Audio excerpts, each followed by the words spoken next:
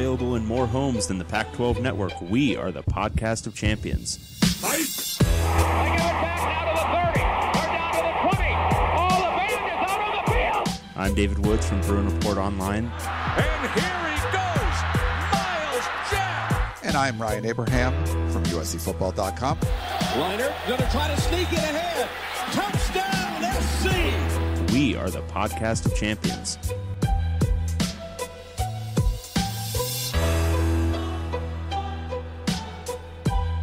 Welcome, everyone, back to the podcast of champions. I'm David Woods from Bruin Report Online, the UCLA site on the 24/7 Sports Network. And I'm Ryan Abraham from USCFootball.com, the USC site on the 24/7 Sports Network. And together we are the podcast of champions, talking Pac-12 football. Big show today.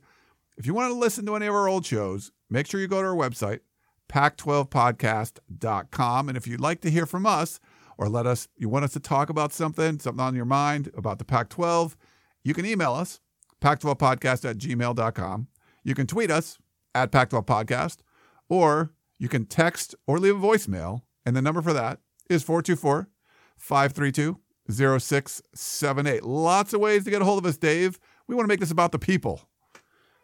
We do. The people are very important to us. And that's why we like to let you know sometimes that, weird things happen on this show. We didn't know if we were going to be able to record. All right. 20 minutes ago, we sat down to start recording and I was echoing. Ryan's thing wasn't recording, but we sat down, we got together, we figured it out. And why? Because of you, the listener. Yes. We did nothing different, but eventually it started working. So here we are. That's the story of life right there, right? Don't change ever, but get different results. It's weird. It's like the opposite of the definition of insanity. And it's weird, Dave. I pulled up, there was an RV chase I pulled up, and now I missed the end. I don't know what happened because we were fixing all this stuff. Man, this is terrible. And because you were fixing it for the people. Exactly. We're the podcast of the people. We are. Definitely not the podcast of actual champions. Well, I'm excited for today's show because we got a lot of ground to cover. We're a little bit late. We got to get going. And frankly, there's a ton to do. We got to talk NFL draft. We've got to talk. Another Wilner article came out that's just damning, especially to UCLA. And we've just got so many little questions, so many news and notes we got to discuss. So should we just dive right in? Are we going to start with NFL draft? I think we do. I got a nice email from Dave Hirsch from the Pac-12, and it's a really good recap of the Pac-12 and how they did. So looking at, by conference, we got the most, 53 picks. We're Southeastern, right? That's us? I think so. No. Okay, so the SEC had 53. We're not them. The ACC, 46. Big Ten, 32. Pac-12, fourth with 30. And the Big 12 only had 20. So I would say not too bad, on par with what the Big Ten did overall. Yeah, I mean, and you got to do it on a per school. Come on. The Big 12 sucked. 20 picks out of 10 schools, that's 2? Yeah. 2? Yeah, that's my math. Very good math. Whereas, the Pac-12, solidly 2.5. And SEC has, 14 schools? Yes. Yeah, so they were nearly rocking it out at four picks a school, which is that's pretty good. Well, they got Alabama, so that's kind of like skews everything. Yeah, that's it by itself, right? They had 53 draft picks this year. I'd believe it. Like if you told me that, I'd be like, all right, yeah, that seems about right. Only one in the top 10 for the SEC, but then they picked up a bunch. Like the Pac-12 in general, 4 of the first 15 picks went to Pac-12 schools, so that's pretty good. But then it was kind of not a whole lot after that. A lot of the, pick 16 and beyond, like the SEC was just killing it, like all kinds of SEC picks. Yeah.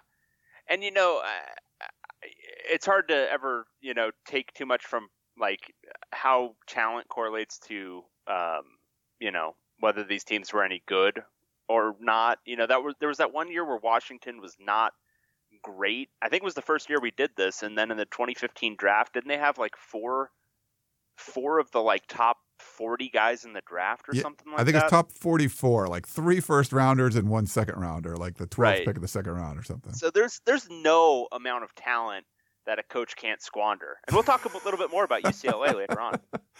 Speaking of squandering talent, okay, so the first round, I don't know how you want to do this, but let's talk about the first round for a little bit.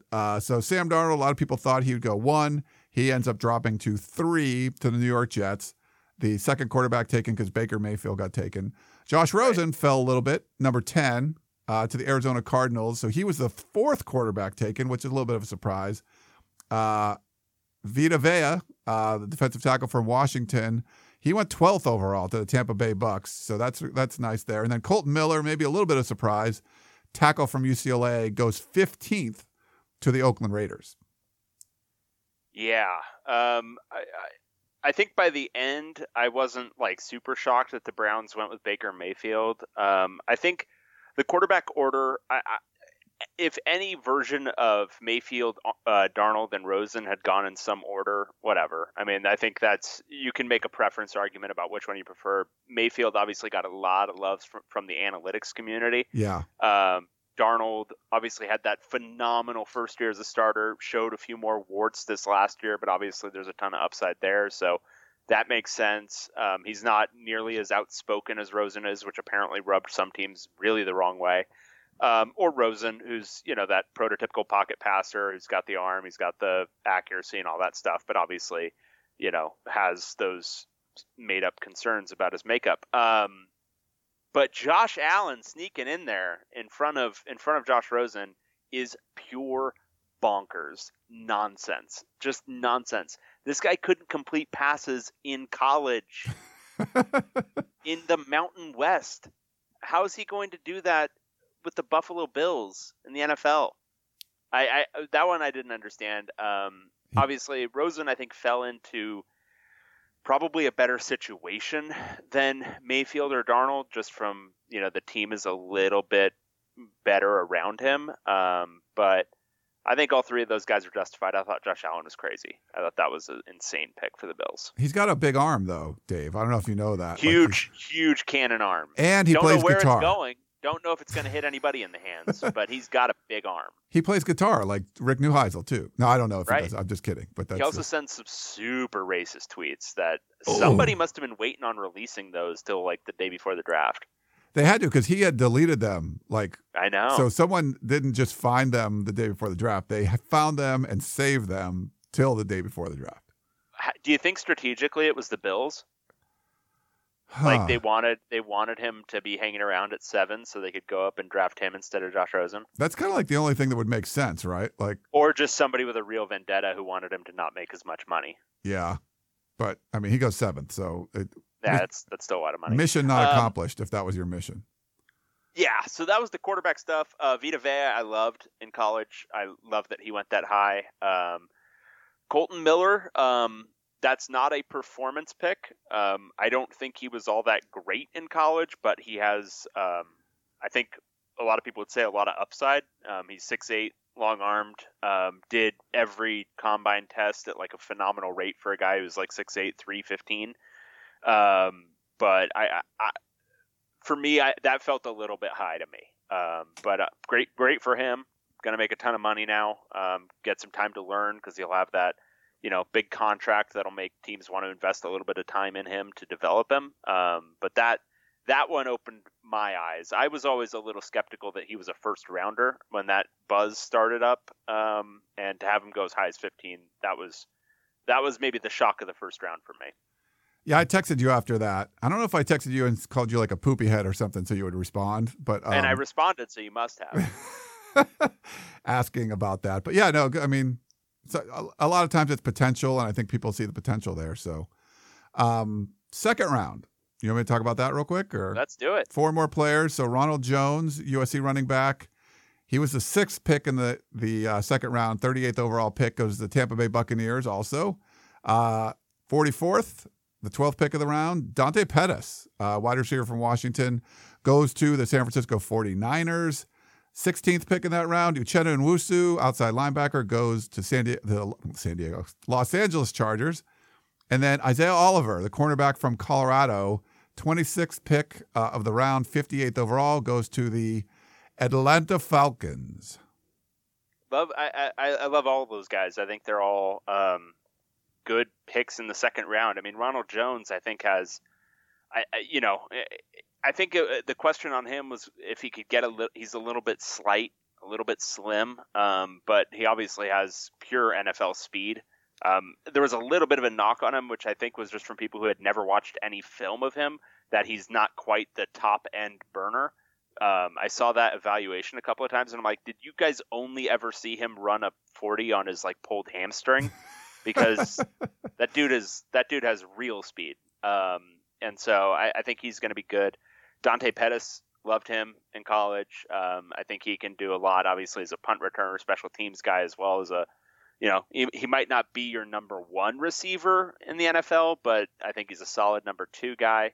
And then Uchenna Nwosu, I guess he probably doesn't have the measurables or a pure position in the NFL, but man, for a guy with those instincts and just that natural football ability to fall that far, as well as the athleticism and everything, just because, he might not be whatever, 6'5" or whatever, seems crazy to me. I loved him in college. And then who's the fourth guy? Isaiah Oliver from Colorado. Isaiah Oliver, obviously a huge upside corner who, people were talking about him as potentially the best NFL draft prospect out of that stacked Colorado defensive backfield 2 years ago, and then he had a really solid year last year. So, yeah, I love all those guys. Yeah, it's interesting. Jones, what you said, the hamstring, he was the fourth running back selected, but I think that's still a good spot for him. Pettis, I think it helps because he's such a good special teams player too. It's weird with some of the wide receivers sometimes, but when you can bring more than one aspect to the game, and Pettis certainly does that, I think that helped him move up. And Wusu deflected. He had defended 14 passes this year as a linebacker. Those instincts are wild. Yeah. I mean, when I was watching, because I watched a lot of USC this year too, and just it seemed like every game there was just some play he made where it was like, wow, he just knew where that play was headed. Like he knew where the ball was going to be thrown before it was even a thought in the quarterback's mind. Yeah, and it's funny. He's playing in Carson, California now. Where StubHub Center is for the Chargers, and his hometown is Carson, California. Went to Narbonne High School, so that's cool. You always love to see that. Yeah. There was a fun moment with the family and stuff.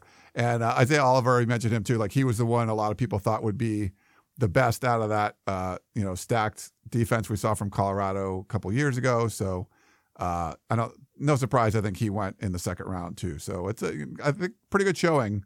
4 picks in the first, 4 in the second. And there was 4 in the third and 4 in the fourth too from the Pac-12. How do you want to do this? Do we want to read through them all, or you want to kind of make some notes on any guys that you saw that you liked? Or? Yeah, why don't you read them off, and then we can just kind of chat about whoever we thought. Third round, the 4th pick, Justin Reed, the safety from Stanford, another really good secondary with a lot of people thought had NFL guys in it. He goes to the Tennessee Titans. Our boy Royce Freeman was the 7th pick of the 3rd round from Oregon. He goes to the Denver Broncos. Rasheem Green, defensive end from USC. He goes to Pete Carroll and the Seattle Seahawks with the 15th pick of that round. And then the last pick of that round, Harrison Phillips, defensive tackle from Stanford. So 2 Stanford players in the 3rd round. He goes to the Buffalo Bills. Yeah, Rasheem Green, I think, has the talent to be a higher draft pick than that. I think the question on him was kind of the same question that he had a little bit in high school, which is just overall motor. Can you get him to play every single snap the way he is shown at times? And maybe that develops in the NFL. That's the one where I don't really know. It's always tough to teach motivation. Harrison Phillips is kind of the flip side of that, where every single snap you see that guy just he's all giving motor. His heart out, but not necessarily the biggest physical talent in the world. Like not Rasheem Green, who's all of 6'5", whatever, 280, 290 or whatever, long armed, super athletic. Harrison Phillips is not that, but he's a tryhard, and I think he probably projects a little bit better for me as an NFL player just because he's got that motivation factor. Yeah, no, I mean, you watch Harrison Phillips, 2 plays into the game, you're like, man, that guy's a baller. So thought he might go a little higher, but it's nice to get Stanford in there. Do you remember much about Justin Reed? I mean, I remember him making some plays, but it's not someone I watch. I think I watched a lot more Harrison Phillips than Justin Reed. Yeah, that's not one that jumped out to me either way. Defensive backs, for the most part, that's like the hardest position to judge when you're watching a TV feed, especially. And most of the Stanford games we were watching are TV feeds. We'll see them in person maybe once a year, you especially, but not. So that's one of the positions that's harder to judge because they're just often not in the TV screen. So Safety play is something that's hard to assess. But Royce Freeman, yes. He projects as a real NFL back for me. I think that's a great value pick. Who got him in the third round? Denver Broncos. That's, if Mike Shanahan was there, I'd be like, oh yeah, he's going to rush for 1,500 yards next year. But yeah, I mean, it's still, I think that's a great value pick. I think Royce he's got kind of sneaky speed for that size. And he can take a pounding and run, 30 carries a game. I think that's completely his forte. So I think that's a good pick for the Broncos. Yeah, like him a lot. I mean, there were some up and downs to his career, but you're like, dude, that guy's talented. Like, he's going to be good. So good stuff there. All right, fourth round. These were all most later in the fourth round. 20th pick, Will Dissly, the tight end from Washington. He goes to the Seattle Seahawks, so he stays close to home. Kenny Young, the 22nd pick of the fourth round, linebacker from UCLA, goes to the Baltimore Ravens. Did I almost said Baltimore Raisins? That's kind of weird. That would have been great. The Baltimore Raisins. The Raisins. 31st pick. So towards the end, Kalen Ballage, the running back from Arizona State, who didn't he score 8 touchdowns in a game? Or wait, was that was the other one? I think it was him. It was him. Yeah, Miami Dolphins. So he goes to Miami, and then the 37th pick. So I think they had like some of those compensatory or whatever picks. Compensatory. Compensatory. Yeah, like towards the end of I think they do at the end of some of the rounds where for the compensation stuff. Dalton Schultz, the tight end from Stanford, to the Dallas Cowboys. Yeah, so a couple tight ends. I can talk about Kenny Young. This was an interesting pick for me.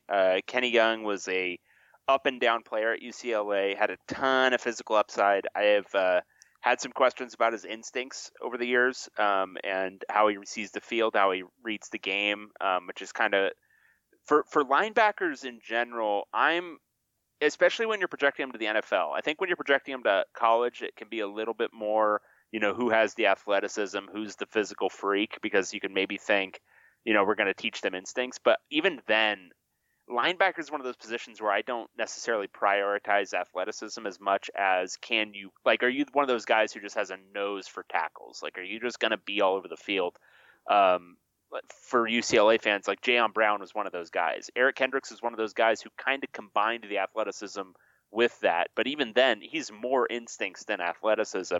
Kenny Young is more athleticism, and he can be a hard hitter when he gets to a guy. But I have questions about the instincts, so I'm really hopeful it works out for him at Ravens. Kenny's a great kid, and hopefully that's a good spot for him. And I like Dalton Schultz in high school quite a bit. Kalen Ballage is an interesting one for me too. I think he was always kind of tantalizing, because he's got that size, he's got that speed, he's got that athleticism, but he had that one crazy game where he had a bunch of touchdowns. But even then, I don't think he averaged like some crazy yards per carry that game. I think it was just situational. And otherwise, I never saw it consistently from him. So hopefully he can put it together in the NFL as well. Yeah, there was just kind of some up and down performance stuff. But you look at his measurables, he seems like he's he should be a good NFL prospect. Did you like Will Dissly at all? Like watching him at Washington? Yeah. Again, another guy who didn't jump out to me a ton. Yeah.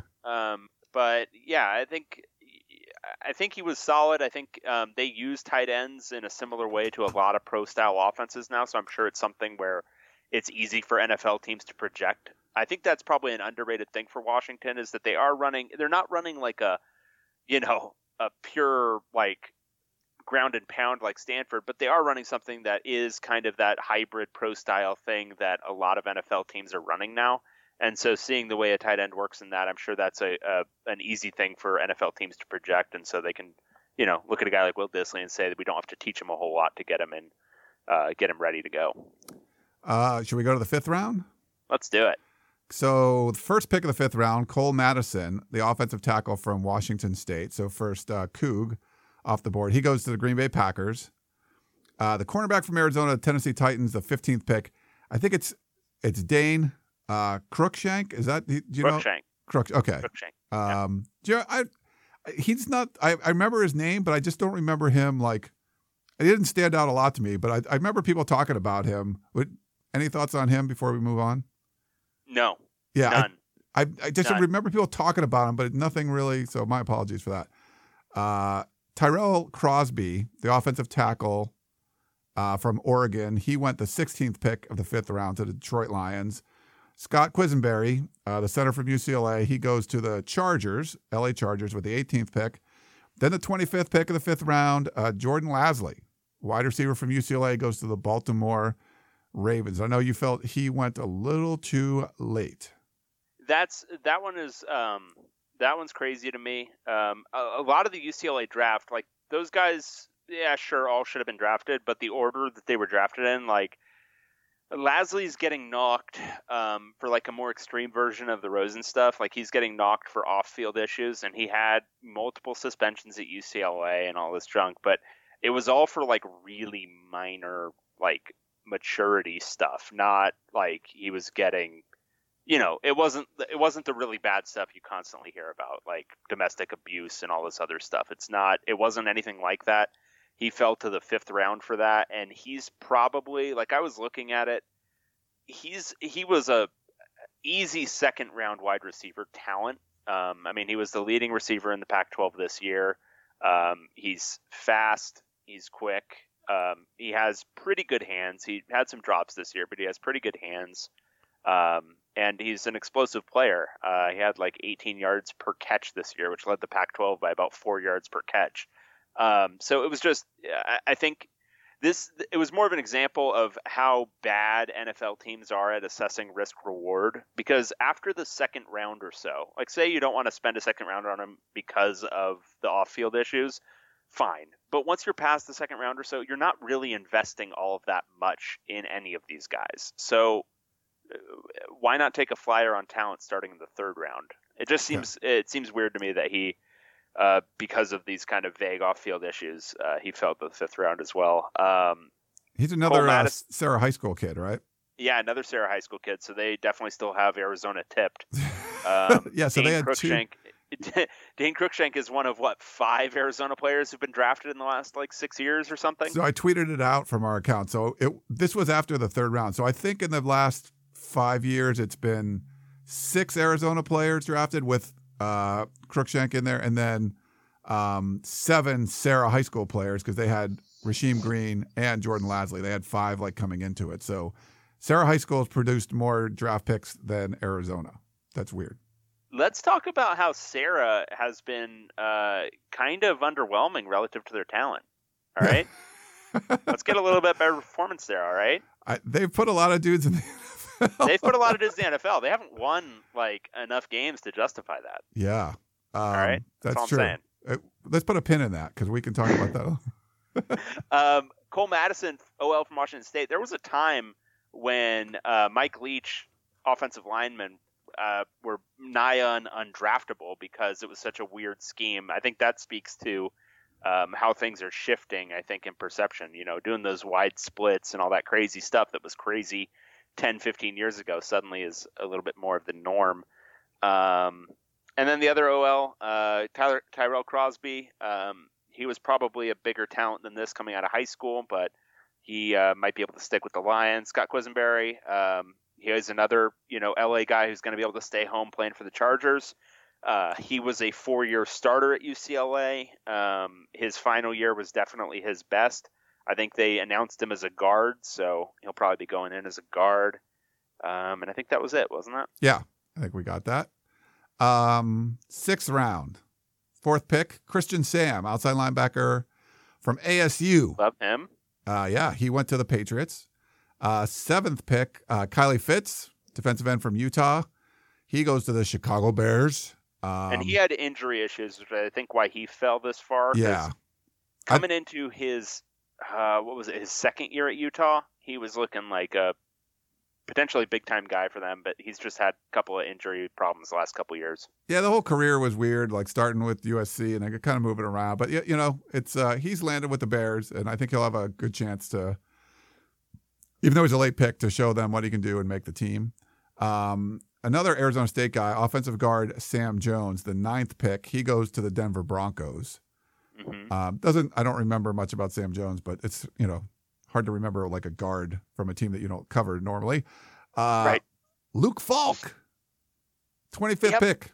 Yeah, he goes to the Tennessee Titans. Yeah, so seems like a pretty clear backup pick. Just kind of going to be there to, you know, be somebody who's an insurance policy against Marcus Mariota. I think they wrote it down. This was the Tom Brady pick, 199 overall. Oh yeah, he was. There's a parallel there. I hope it works out for Luke. Obviously, he had a tough final year, injuries, and also just, you know, the weirdness with getting pulled out of games and all that stuff. So hopefully he can kind of dust that off. I was going to say rub that off. That sounds weird. I was going to say wipe that off. That sounds weirder. And then I'm like, all right, dust it off. Dust that off his shoulders.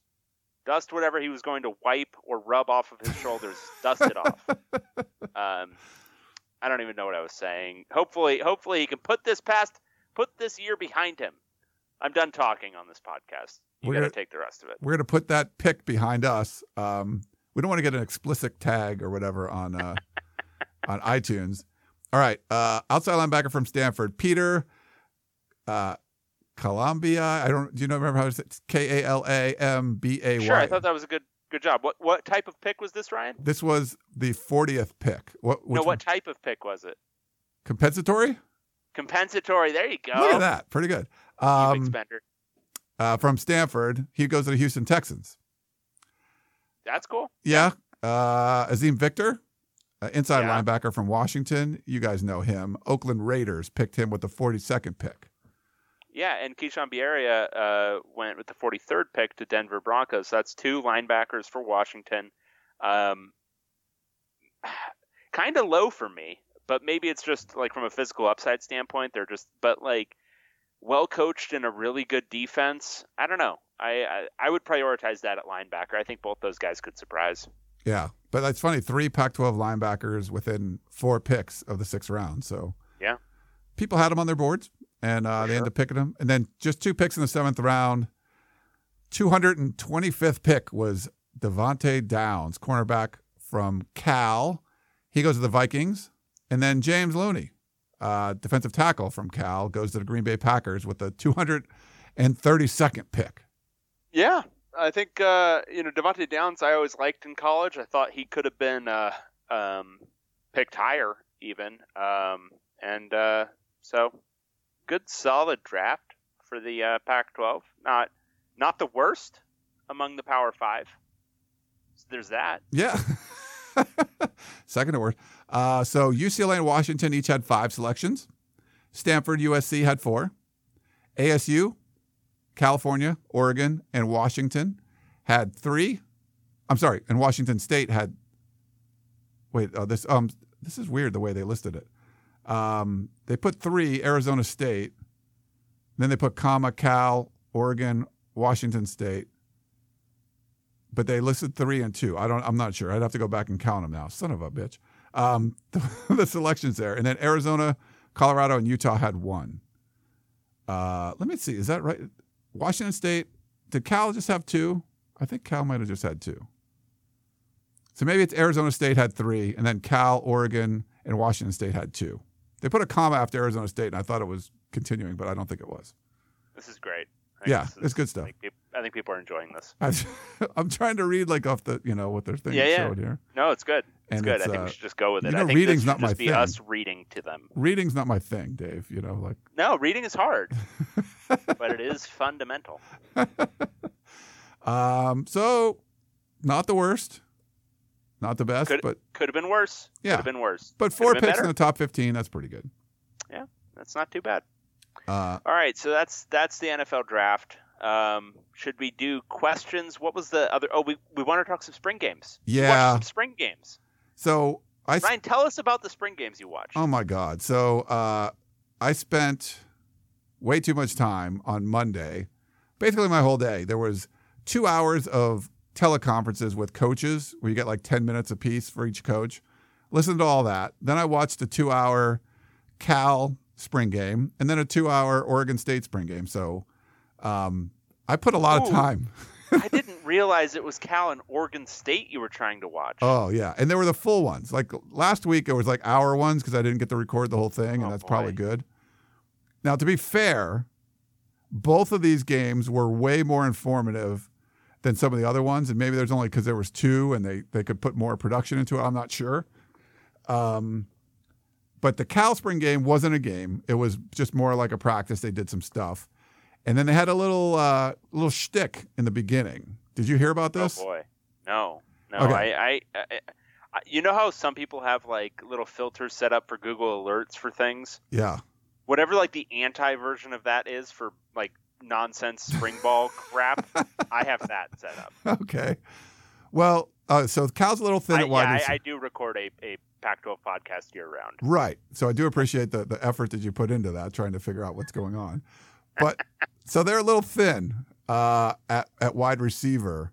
So they got Yogi Roth to come out, put on the number 82, mic'd up, and play some receiver.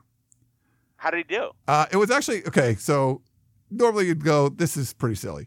And we love Yogi, but I thought that was really cool. He didn't stay out there a long time, but they had a mic on and he had like an earpiece in. And was down on the field kind of doing interviews and then running through like early receiver drills. So this is like early in the practice where you like hit a bag, turn around, catch a ball, make a move, something like that. And he was going through all those. He kept catching the balls. And in the meantime, he's like talking to people. So Kanawi Noah is one of their great wide receivers, and he was out. So like getting pointers from him as he's going through stuff. So I thought they actually did a pretty good job of it. Demetrius Robertson wasn't. He did a little bit of stuff, but he's mostly been limited this spring. Vic Wharton was out. So they had some younger wide receivers. Best receivers were all out. Yeah, like Tariq Johnson is a big freshman they had in there. So he was kind of working with those guys, getting a little winded, but doing it like go through a drill and then start talking. And he's talking with the booth and Ashley Adams on the sideline, Adamson. And I thought they actually did a pretty good job. He was commenting about gloves. Like when he played he was a wide receiver at Pitt where Larry Fitzgerald was like in the early 2000s. They never wore gloves or anything. He goes, the gloves make a huge difference. It's like, you're like, nah, we wouldn't wear those. It's like, man, it's just so much easier to catch the ball when you have the gloves on. So I actually thought it was kind of cool to see him to be able to seamlessly go through a drill where you're like, could pull a hamstring or something and then like interview players and coaches on the way. Yeah. I would think I'd be out of breath. Yeah, he was breathing a little hard. And then after a while, he went up. I wanted to see him do like a route when they were doing like the route trees where the quarterback's just throwing routes. And he said he was going to do one. I didn't see it. Maybe I missed it. But it was mostly just the kind of drills I saw. But they interviewed Justin Wilcox like 3 times in this game. Like they interviewed him early, like just do the overview kind of stuff. And then they interviewed him again, I think, to get like really soon after that commentary on Yogi and stuff. And then they interviewed him again at the end. So it was like a lot of Justin Wilcox. That must have been riveting. He's not the most exciting interview in the world. He was actually, so he was fairly terrible on the conference call that I heard earlier in the day, but he was pretty into it like during the game. When they were talking about it, there's a big effort on recruiting. They had 70 offered kids on campus this spring, he said, and there was about 70 more prospects there for the game. And I think a common theme from him was that they're not satisfied. Like 5 and 7 wasn't good enough, and they really are pushing for more. So. I actually mentioned, Dave, on the broadcast, like I think Yogi was saying, like this is a team that could start off 7-0. So we could get that momentum going. We get that train going. He's trying to take up the slack for our departed Ryan Gorsey, and I appreciate that. Who is satisfied at 5 and 7? That's not a thing you say after a 5 and 7 year. We're not satisfied. That's something you say after like 9 and 3. Well, you don't say we're not satisfied after 5 and 7. That's when you say, well, yeah, we went 5-7. Like, it's not like nobody would ever think you were satisfied at 5-7. Yeah. That's a crazy thing to say, Justin Wilcox. You're out of your mind. Well, I think there's a lot of people were saying it's looking good. You guys have turned things around and blah, blah, blah. And I think he was just kind of saying, no, it's not good enough. I wasn't going to knock him for what he was saying. I think a lot of people were saying, hey, this team looks better. They lost like 3 or 4 games by a field goal, like it could have easily been an 8-win team. And I think that's where it was kind of coming from. I mean, I get it, but like, just say, yeah, well, we still got a lot to work to do or something, but like nobody thinks you're satisfied. You're 5-7. So of course that isn't good enough. That's not good enough for anybody. If you went 5-7, 3 years in a row, you'd probably be fired. We do have a Gorsey replacement too, if we're talking I know. Cal football. Shannon Carroll. So I read her story. I didn't know much about her before or anything about her before, but she comes from a journalistic family. So she's a Cal grad too. She was in Pittsburgh last, and she'll be taking over. So I reached out to her. We're definitely going to get her on the show here at some point. What does she think Cal's going to do this year? Did you ask her what record? Because we need a true replacement. I'm assuming she's going to say 11-1, but I don't know yet, so we'll see. Right. Okay. Well, we need somebody who will speak the truth that way. So no. Well, yeah, we'll let her say what she wants. Like if she picks them to go 6-6, we're going to be like, you're fired. Like you can't do that. Right. Well, Justin Wilcox certainly wouldn't be satisfied with that. Yeah. No, he would.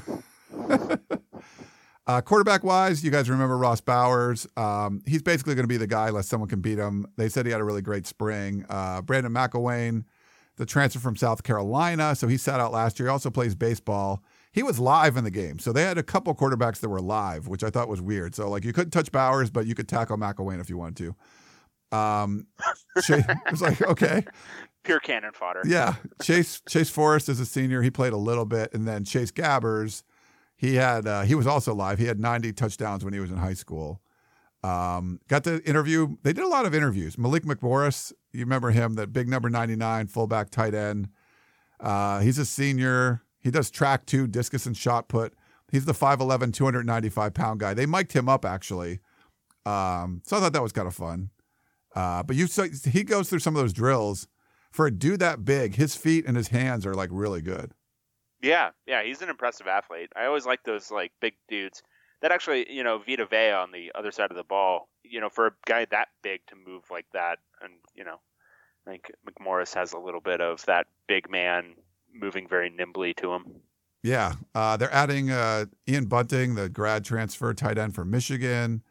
Burl Toller is the new running back coach. He's actually a Cal grad. He was a receiver for Aaron Rodgers back in the day. He's got Patrick Laird coming back. They got Derek Clark, Biagio, Ali Walsh. He's from Bishop Gorman High School. Alex Nathurda, he moved over from, I think he was a defensive back. So there's there's kind of questionable depth behind Laird.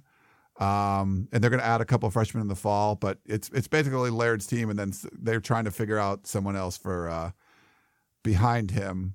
But Laird was a stud last year. Yeah. I think Laird is poised for a very big year this year. Peter Sermon's back. He's associate head coach of defense, inside linebacker coach. So he was roommates with Justin Wilcox when they were at Oregon, and he's coached with them 3 different places. So he was an SEC defensive coordinator a couple times, but now he's back. His son and his nephew both play for Washington.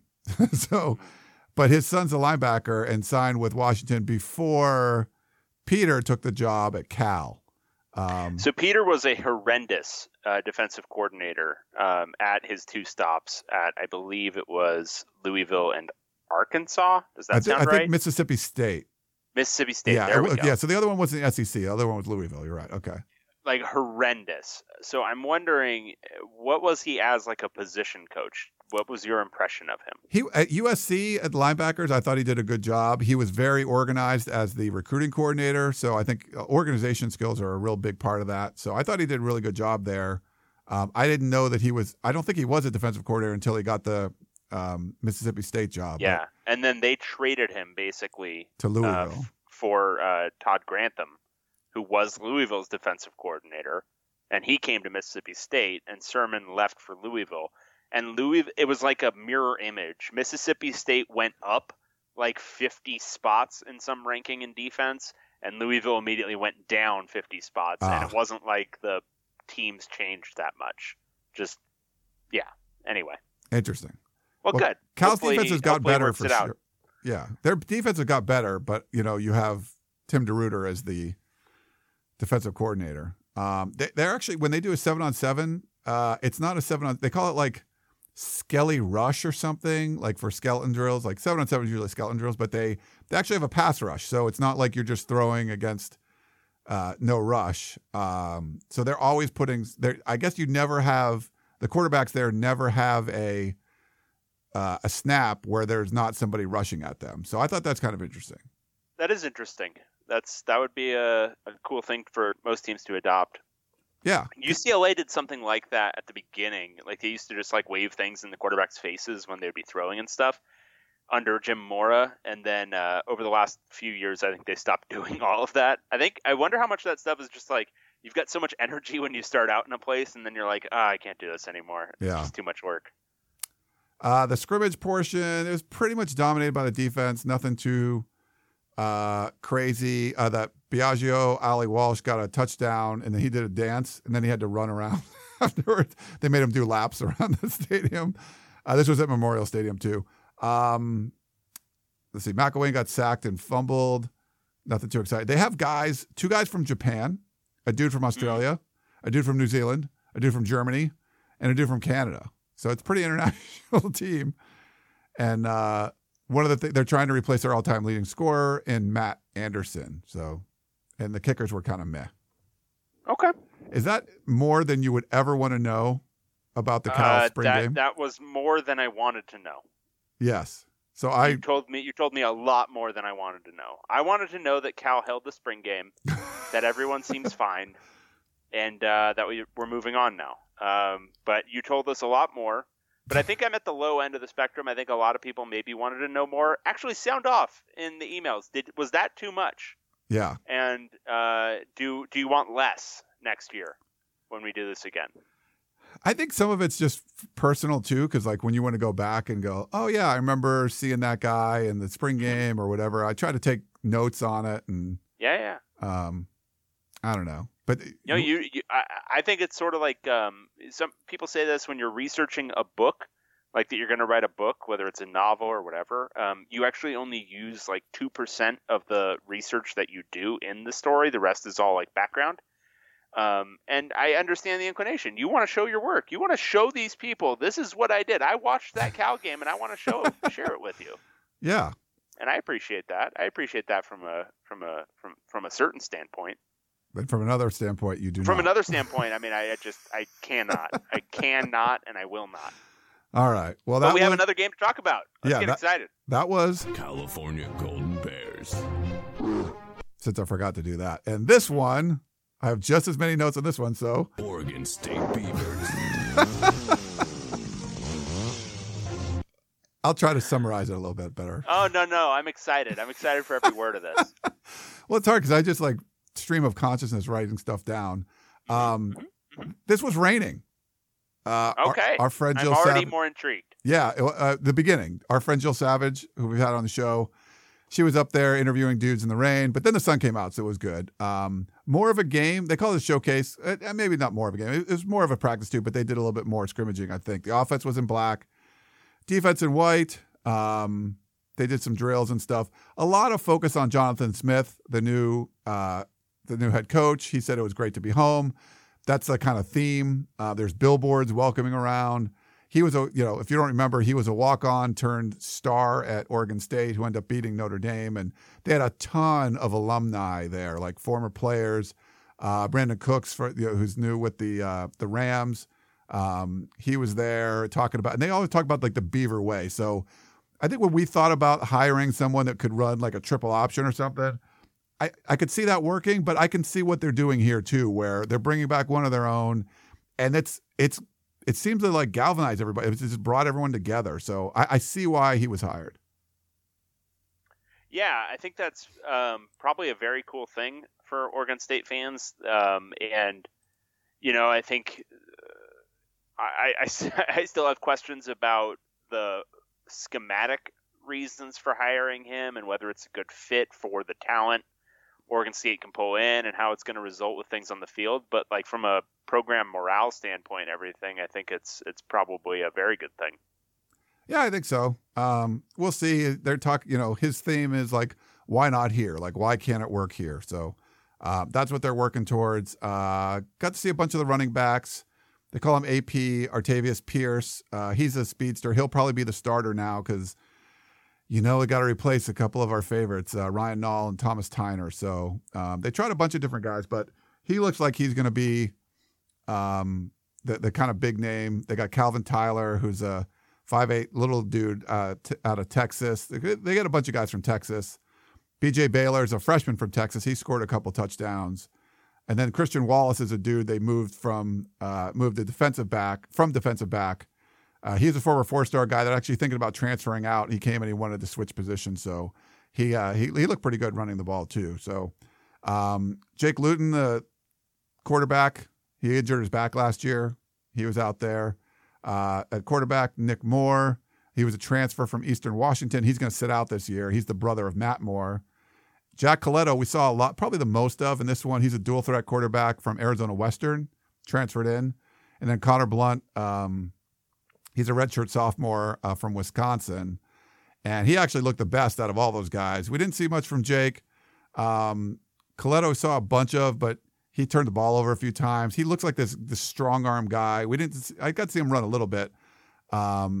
But Blunt was throwing some really nice balls, and they were probably talked about him the least, but they didn't score a lot of touchdowns in the scrimmage, so it wasn't as exciting. But when they did, it was mostly when Blunt was out there. Very cool. You're like, yeah, whatever. Yeah, Coletto threw a pick. I think he fumbled the snap, and they turned it over. I think Jake Luton fumbled the snap and turned it over. I'm just happy he's out there. He broke his back last year. Yeah. He actually had a nice slide. They're working on that. So he's, he likes to try to pick up the extra 2 or 3 yards. So they said they really have to work on sliding and making sure he, doesn't hurt himself again. He threw a pick too. He tried to force one down the middle. I don't think he saw the safety. So it wasn't a great offensive performance overall. But like I said, Connor Blunt probably looked the best. They had the athletic director, Scott Barnes, on. So they're going to redo the west side of the stadium. They're going to add a vision board this summer. He loves Jonathan Smith coming back. He loves the staff he's put together. And it seems like it's a really West Coast centric staff with some guys that you've heard of and stuff. So, Scott Barnes seemed to be pretty happy. So they got some plans to do some expansion and make some improvements up there too. Cool. Very cool. And let me see what else. The tight ends, I think both tight ends were out. Noah Togiai, you know him. Yes, I do. Yeah, so he was good. And then Tuli Willie Matagi, I think he was also out. So that probably hurt them a little bit too. Is that name? Matagi? That name we all know. Willie Matagi, is that right? I don't know what you're. I honestly have no idea. It's Tuli Willie Dash. I think it's Matagi. Okay. There's just it's like not easy. No, it's beautiful. That's what it is. I would go with Tuli Willie Matagi. Yeah, I think that's fair. That's pretty good.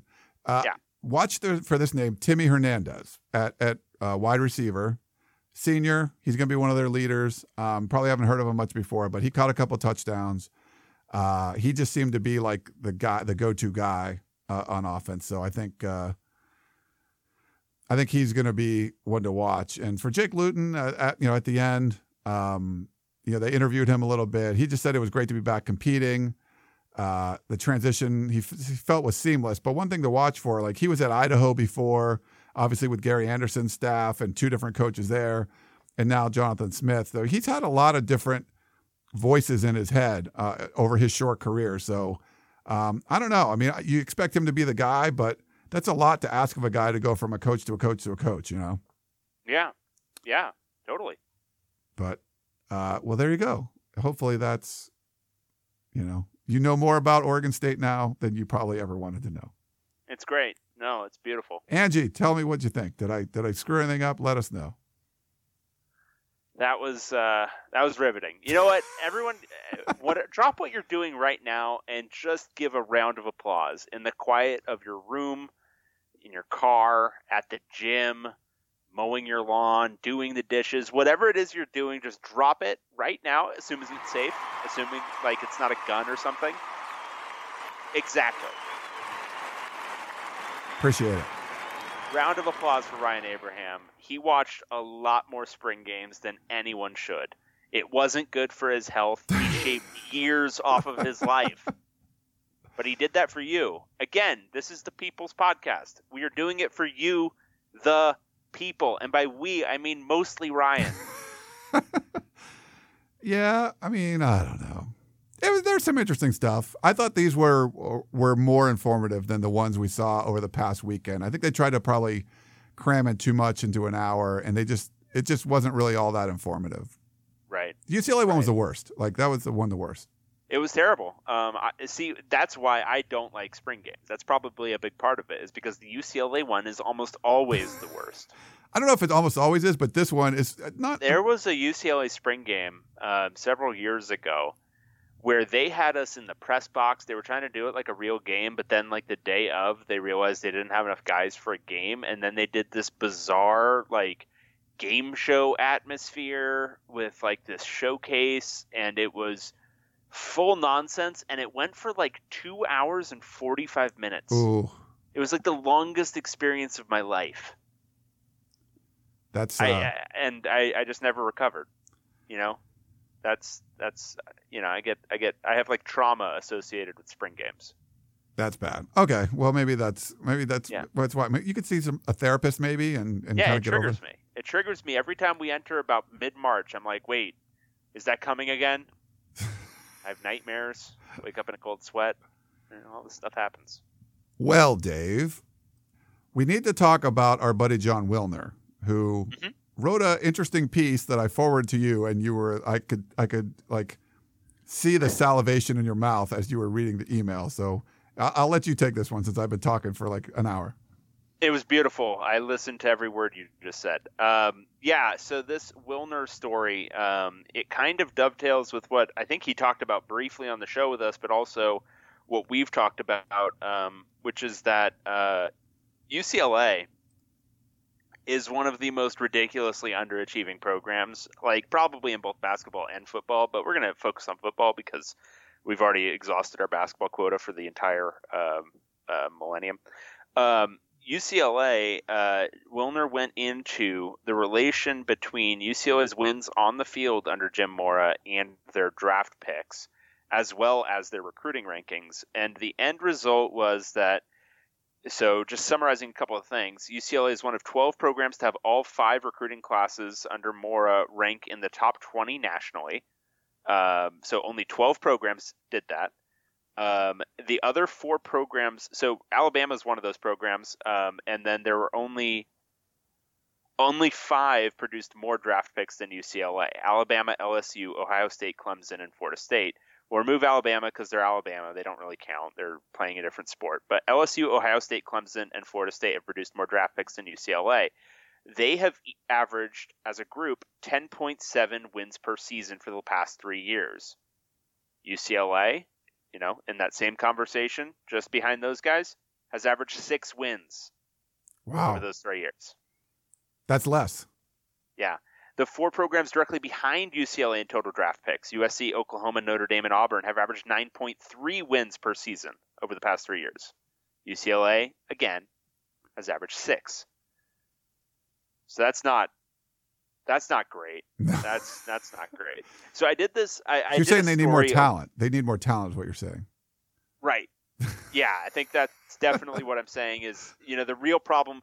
And UCLA fans always talk about this. They're always like, well, recruiting's an issue. And, I've even banged that drum a little bit as recently as last week on this podcast. But recruiting has never actually been the issue at UCLA. It can certainly be a semi-issue at times, but UCLA recruits well. It's always been coaching, always. And Mora was one of the better-ish ones. But Neuheisel, Durrell, I mean, Durrell even, who kind of gave up against Pete Carroll, just was not really willing to compete against him in recruiting, still was turning in like classes that he really didn't have like any right to be getting.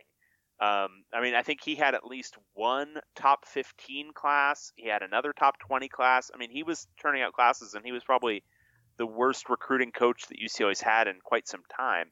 Neuheisel had, I think, 2 top 10 classes in his 4 years, and obviously they didn't win. They didn't even break 500 in his 4 seasons. UCLA's just hired extremely poorly over the years, and that's why they've been bad. That's basically the long and the short of it. Yeah, so the numbers are pretty telling. You look at those, and Wilner does a great job kind of breaking it down. And when we talked about the disparity between, hey, which teams have had the most success, and I think like Stanford was like second, or the second most draft picks and the second most success, where UCLA had the most draft picks, but like the 6th best conference record, I think it was. It seemed like that was a pretty big disparity. Then Cal had one too. It just wasn't near the top. It was more.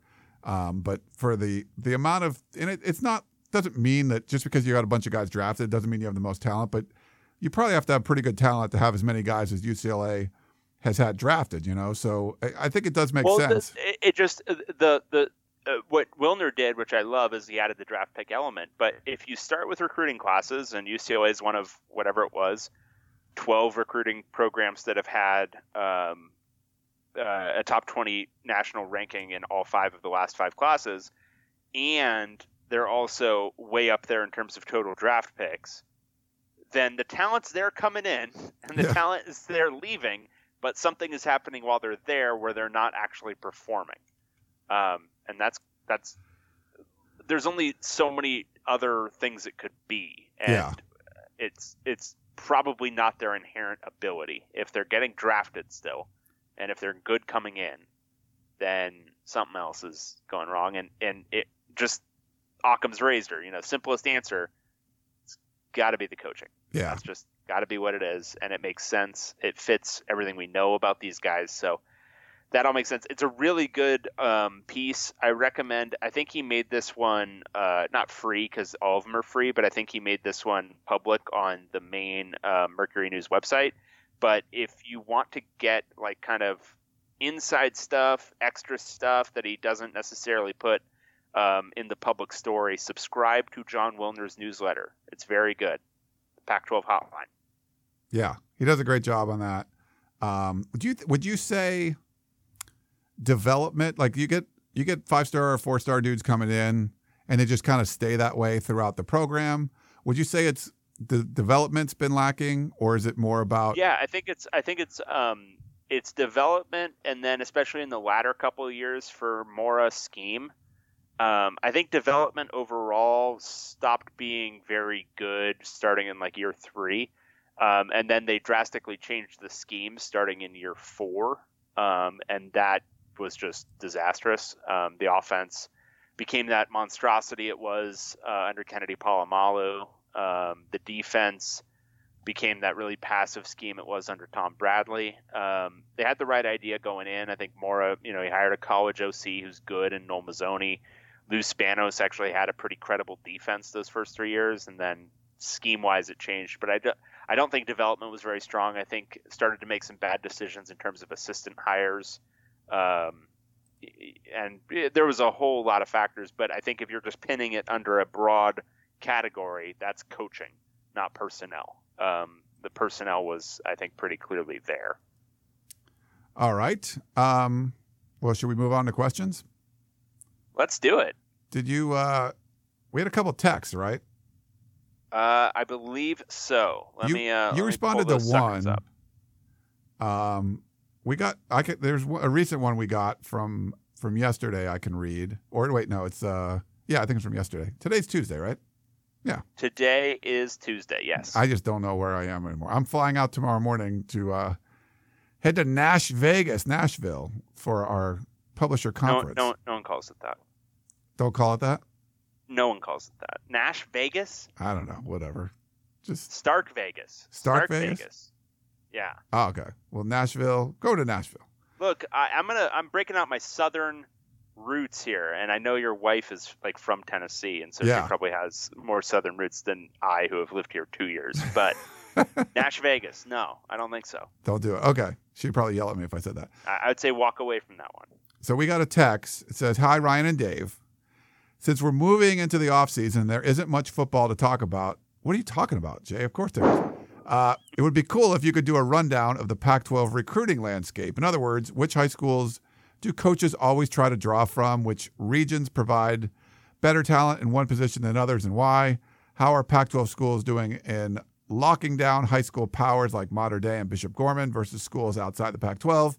Are there outside regions he said outside a lot, outside the West Coast, such as Texas, that's specific Pac-12 schools focus on? Love your work. Thanks so much. From Jay. So maybe we should get like a Huffman or Biggins on and kind of talk about that. Yeah, and I don't think we would be the two best ones to do this. But yeah, I think Huffman or Biggins might be able to provide some insight.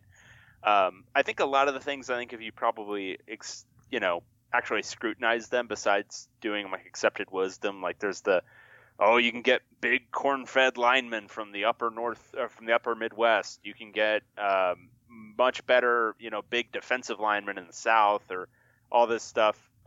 It's probably all hooey if you actually subject it to analysis. But I don't know. We'll ask the experts. Yeah, there's some general stuff like we mentioned. Oregon State has recruited Texas really well. I mean, everyone recruits Southern California. Everyone recruits Northern California. That's kind of normal stuff. I think there's certain schools like Arizona, like they'll go into Texas a lot.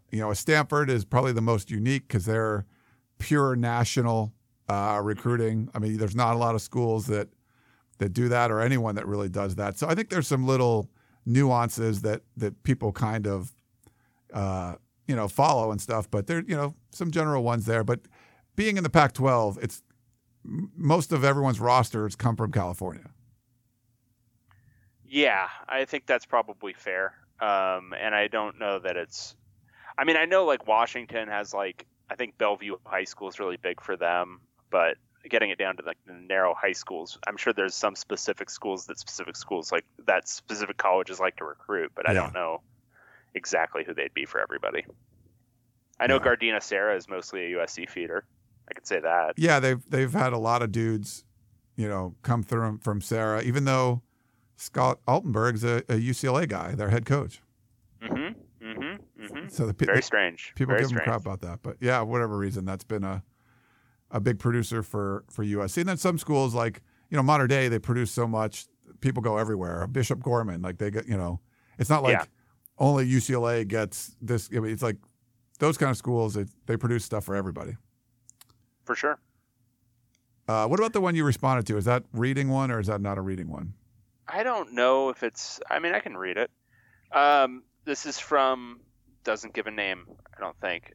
Hey, Dave, you are so bad at your job. You are pretty much wrong on everything. Am I doing this right?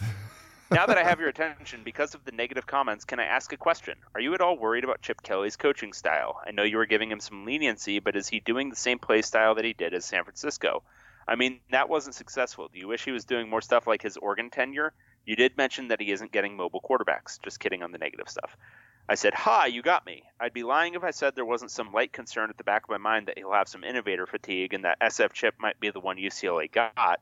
We won't really know until the season, but the concern is definitely still in the back of my mind, and spring didn't squash it. I'm 90% sure that he's going to be good and will get UCLA to new heights, but I can't discount the possibility that he lost his fastball. So, I'm hedging. That's about it. All right. He was one of the guys that gave us a text early on, right? And said we suck. Yeah, he also said we suck in there. So I think he's maybe lying about the fact that he doesn't believe it. Maybe he believes it. He's like joking a lot that we suck, but I think he really thinks we suck. He really believes it. Yeah. All right, and then we got another question from Klain. You want Klain's question? Sure. Power 5 matchups. Hey, guys. Congratulations on making it this far through the offseason. So impressed. Now, that's got to be a little bit of sarcasm, but I just said sarcasm. So it's a backhanded compliment. Is basically. We're going to have to wrap this thing up because I just said sarcasm. Not sarcasm. Sarcasm. It's a deep sarcasm between. Yeah, it's a deep sar. It's a sarcasm. Given the pathetic showing of the Pac-12 during bowl season, it seems that the opportunity for redemption will be in the 2018 non-conference games, particularly early on. Looking at the schedule, what matches do you think present the best opportunity for redemption? Which games are you most interested in, excited about? Clean in Seattle. He gives us some options. Week 1, Oregon State versus Ohio State. Auburn versus Washington. Cal versus North Carolina. Week 2, ASU versus Michigan State. UCLA versus Oklahoma, Colorado versus Nebraska, and then week 3, USC versus Texas, and then obviously the USC-Stanford matchups with Notre Dame. Interesting. This was actually a topic that was asked about a lot on the conference calls, perception of the conference going 1-8. And everyone was kind of saying, it just goes in cycles, blah, blah, blah. So they weren't really putting a whole lot of stock into it. But I think Clayton's got a great point that if you got the 1-8 bowl record and in week 1, you kind of expect Ohio State to roll Oregon State. But if Auburn beats Washington, I think they're playing that in Atlanta. North Carolina hands Cal its lunch after Cal won on the road last year at, 9 a.m. That's probably not a great start for the Pac-12. No. And so I'm looking at this, and if I'm eyeballing the ones that I'm like most interested in or excited about, it's like, week 2 and on. But that week 1, Auburn versus Washington on a neutral site, I think that'll be fun. Yeah. But Oregon State's going to get it's not going to be fun. Like, it's not going to be fun to watch. No.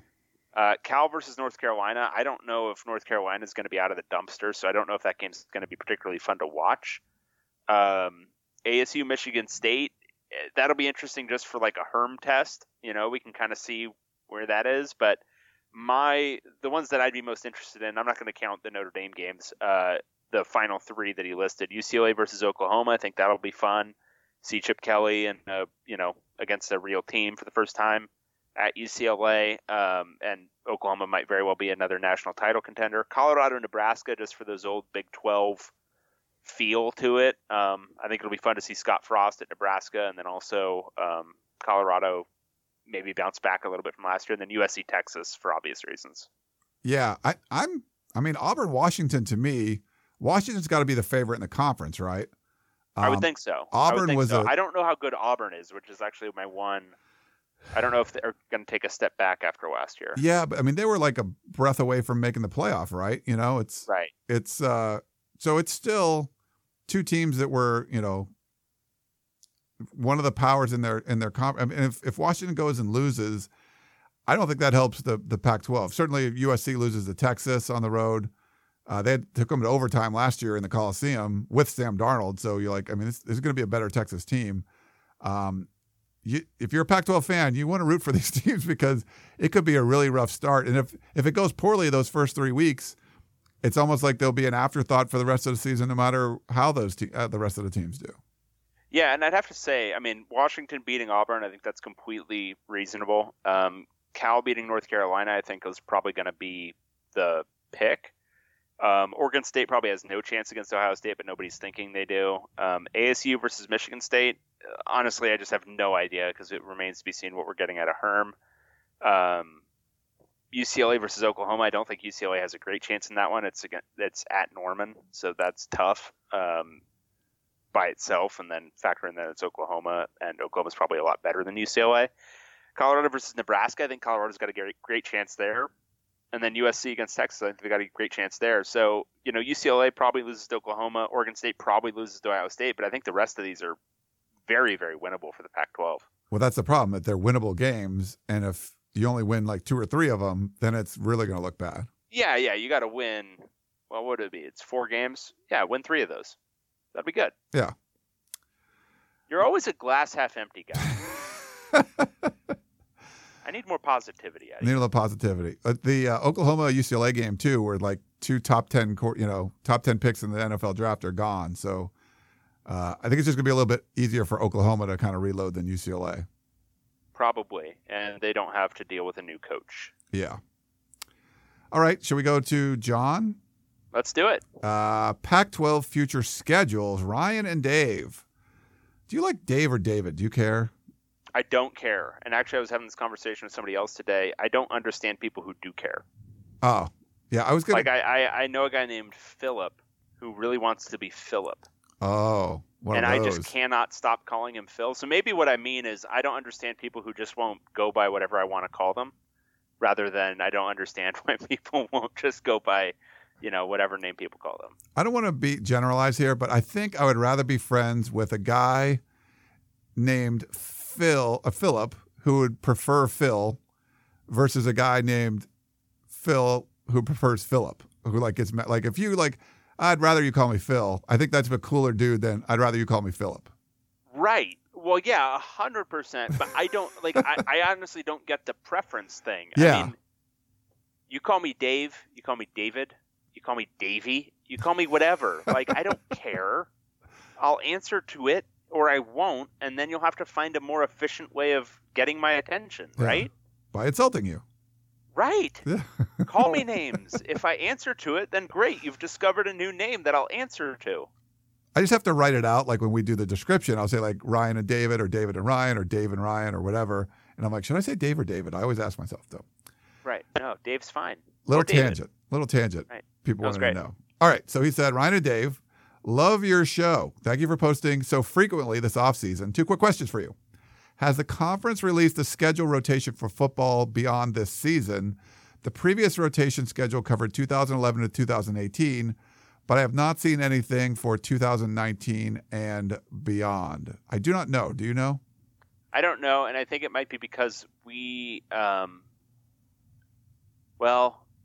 does every other, so UCLA and USC have the weird thing where they have to have Stanford and Cal every single year, which makes it so it's very easy to figure out what the rotation is going to be. Yeah. I don't know if it's the same for everybody else. God, we're so bad at covering this league. I don't know if everyone else has a fixed partnership in the other division that they need to accommodate to make up for that. I don't think they do. I don't think so. I think those rotations are a little bit funkier. Yeah. But because we're selfish and really inward people, we only know the USC and UCLA situations. Well, I mean, what I would say, John, is I don't remember getting an email from the Pac-12 saying, here's the schedule for that. So I don't think we've seen it. I could be wrong, but my guess is that we do not have that yet. He said, also, we are Husky fans planning our first trip to see a game at the Rose Bowl this October. What would either of you suggest for our first LA game day experience? Thanks much and keep up the good work. GSP Runner, a.k.a. John Cooper. I mean, my recommendation for a Rose Bowl excursion, God, I would do the full tailgate. I mean, that would be for my first experience there. I would do, I don't know if you're outfitted with tailgating gear or whatever, but I would partner up with somebody who is, and tailgate on that golf course or in Lot H. Tailgating at the Rose Bowl is a very cool experience. It's can be really nice. In October, the weather might be okay too. In September, it can be broiling, but by October, it can be a little bit cooler. So that would be my number one suggestion. I think once you get beyond that, you can start, sampling a Pasadena eatery before you go in and all that stuff. But I think for the first experience, really get in with the game day experience there. I think it can be a ton of fun to tailgate. Yeah, I would say that too. And obviously arrive early. Make it a day. And I think you can still get there depending on game time. I think they open the lots. If it's a later game, I think they might still open 10 hours before game time. I'm not sure, but you can get a good long tailgate in. Just wear your sunscreen. Don't get overheated. Drink a lot of water, and have a good time. Yeah, I would suggest that. And you can do whatever LA stuff you want to do the night before. But getting there early, it's going to be a nightmare. If you think 3 hours before a game is early, that's not early enough. So get there earlier than that. Traffic can be a huge pain getting in and out of the valley. So in and out of the Arroyo Seco. So I would definitely plan to get there early and just stay for a while. And I think parking's now I don't know, $150. So, it's not. It's 25, but it feels like 150 because it's gone up a lot. So invest in it. That's a real investment. You got to save up some money for that. So really take it all in. Use that parking space. Yeah. Stay in it for a while. It's weird. It's like you're coming from, from somewhere else in the country and you're like, oh, I'm in LA. But when you're driving the Rose Bowl, it's like you're driving down a country road with a lot more densely populated houses on it, but the same type of road. And you're like, this is the way to get into the Rose Bowl. Like, yeah. And John, I would be very clear. Like, it's not LA. Like, you're going to be, what are you? 10 to 15 miles, but like really it's like 7 hours away from downtown. And from anywhere you would actually want to be in LA, you're going to be, it's a good long distance. So yeah, it's not really like you could go walk on the beach in Santa Monica and then an hour later be at the Rose Bowl. I mean, not unless it's like midnight. Yeah, or you have a helicopter. Like, that's fine. Right. If you have a helicopter, maybe. Yeah, if you have a helicopter, then you're in business. John, bring a helicopter. And then you can do the LA experience and the Rose Bowl all in the same day. And you could do some cool stuff around Pasadena, the Old Town stuff. There's some neat stuff there, but it's very different, than like if you wanted to be, in Westwood or Santa Monica or down in Manhattan Beach or in Beverly Hills or wherever, like it's just, it's like another world. Like they're very far away. Right. All right, we got random thoughts and a question from Nick from Cyprus. Ooh, okay. Hi. This is wow. Okay, hang on. I'm going to start again. Are you struggling? Hi, this is I'm struggling so hard. Hi, this is Nick from Cyprus, aka Big Nick, 21, USC from the P. So first, let me start up by saying hello, Ryan Abraham and David, the lovable loser Bruin. See, he calls me David. It's fine. Nick and I are friends. I really enjoyed your in-depth look into Pac-12 programs' infrastructure. I don't see any change until the presidents of schools wanting change for the better. Also, I enjoy the Pac-12 network with my Spectrum.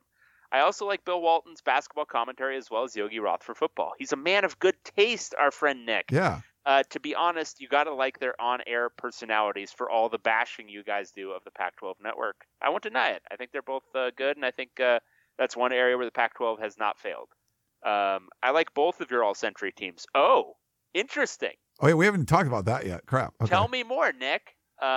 Question. Can you guys answer after spring ball? I want a power rankings of the conference.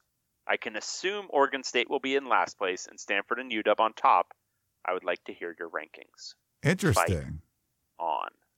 We'd have to look at that. So he likes both our teams. We didn't get a definitive answer from Wilner, but Kyle Bonagora said, obviously Ryan's team will win just by how many points? I don't think that was a fair, because I had just been ripping on him for covering the Todd McNair trial. I don't think he was coming at it from a purely objective point of view right then. All right. Well, we'll check back with him, but I think he's objective. Because my team obviously would lose. I can't even carry this on. My team would lose by about 1 million points. Wilner was interesting. He took the tack that both of us suck, and that he could draft a better team from the remaining players available. I think he would start to figure out it would be hard to get offensive linemen. Like, it seems easy at first, and then you're like, well, why didn't you take Reggie Williams from Washington? Well, I needed a lineman and blah, blah, blah. There's... He also wasn't getting that you needed what I also screwed up at the very beginning is you need just one offensive player and one defensive player from each team. You can't have two of them from Stanford on offense. Yeah, he wanted someone to take Mike Patterson from USC. You ended up taking Cedric Ellis. Yeah, I probably could have taken Mike Patterson instead. But either way, they're both really the good. Same. Okay, so do we need to do a ranking? Yeah. Let's see. I don't even know what we would do. All right, who's the best? So let's say Oregon State's the worst because Oregon State's the worst. Washington's the best. Okay, let's do Washington 1, Oregon State 12. Who would be the second worst? Who would you put at the bottom? Contenders would be Colorado, Cal, UCLA, Arizona State, I'm probably maybe. Going Colorado. That's who we ended it last year with. I'd probably go something like Oregon State, Colorado, Cal. That's how we ended it last year. Okay. UCLA number 9. That's exactly how we had it, to end last year. Okay. I think Arizona State could contend down there, even though they finished in the top half last year. I think they return enough. Yeah, I mean, if we're really banking on our read on Herm Edwards, Right. they should be like 10th or 11th. Because they got Manny Wilkins back. They got people coming back, but They've got the Herm. yeah. So if we're going to be true to our, convictions there, I think we have to put them down there somewhere. Okay, so let's say Herm is 10, and that bumps Cal up to 9 and UCLA at 8. Okay. Is that right? Yeah, let's do that.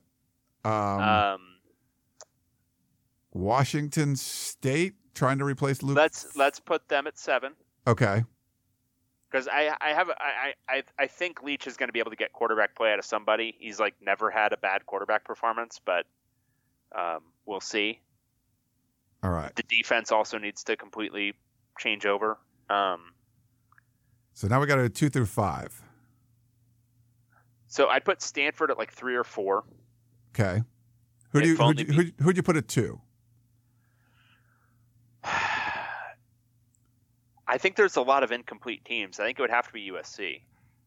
I could do that, but it's like I might pick Utah to win the South. I'm not sure yet. Or yeah, Arizona. I think it's more from a power ranking standpoint. Yeah, so put yeah. USC 2, talent wise and everything. And then Stanford 3, Utah 4, Arizona 5. Does that sound good? I would do that. Okay, that's our order. Okay. Knowing that I think Arizona could potentially, even though people give us crap for saying, I think they can win the South. Like, yeah, I think so too. if things fall the right way, and but I think they have a chance. Yeah, agreed. All right, that was cool. Did he have anything else, or that was it? Right. That's pretty much it. Yep. Hitler Day. Oh man. Okay. Don't feel bad, David. You only lost the All-Century Team contest because the rules weren't administered properly, and you forgot to play defense. And isn't that the most Pac-12 thing of all? So this was called sliders. My apologies for striking you boys out on the question. No, you didn't strike us out. You struck out on the question, Hitler Day. About spring game fan favorites who will never take the field. The answer for Oregon, by the way, is Hunter Kampmoyer. Hunter Kampmoyer is from Bishop, California, which is where my brother lives, and he was his middle school principal. Fun fact. A high school kid was your No. When he was in middle school, my brother was his middle school principal. Oh, gotcha. Okay, nice. He said, "I'll take some heat off the pitch this time." Really, Hitler Day. That was your bad question. Like there was no way we could have answered that question. It was not us. He was able to answer it about Oregon. Yeah, but we could, whatever. I never would have pegged our boy Hitler Day as an Oregon fan. Is he saying that he is an Oregon fan?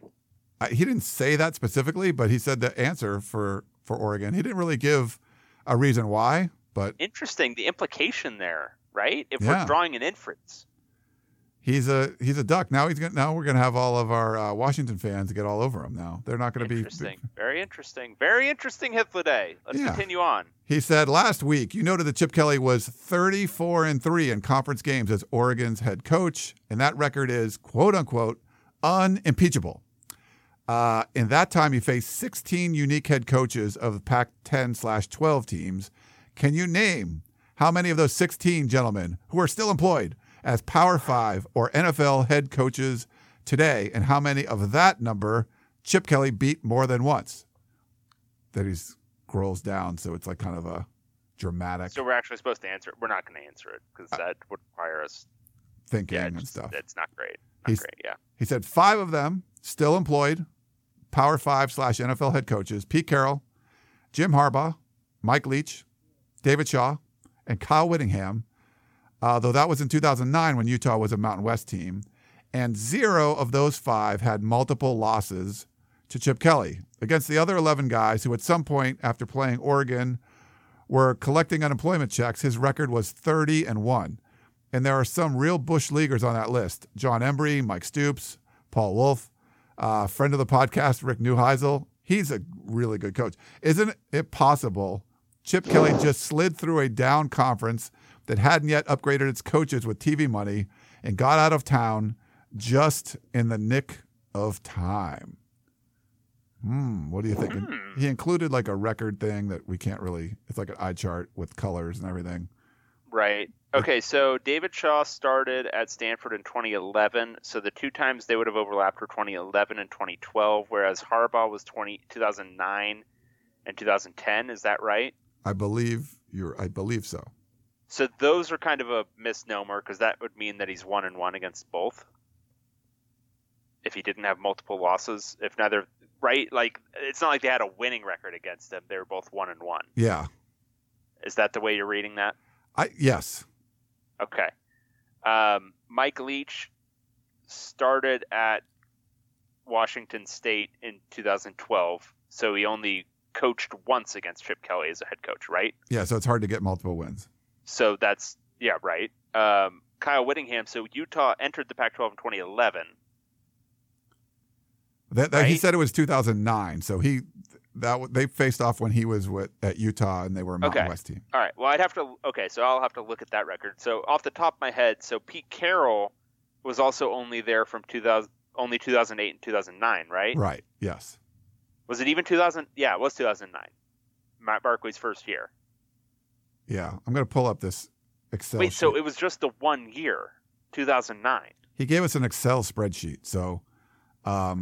Maybe I should just open that. I'm looking at it. Yeah, it's I think it's Leach was only 1 year. Shaw was 2 years. It's I don't know. I think sometimes you can get revisionist history where you can poo-poo things. I see people do this with Pete Carroll a lot, like, oh, the Pac-12 was terrible.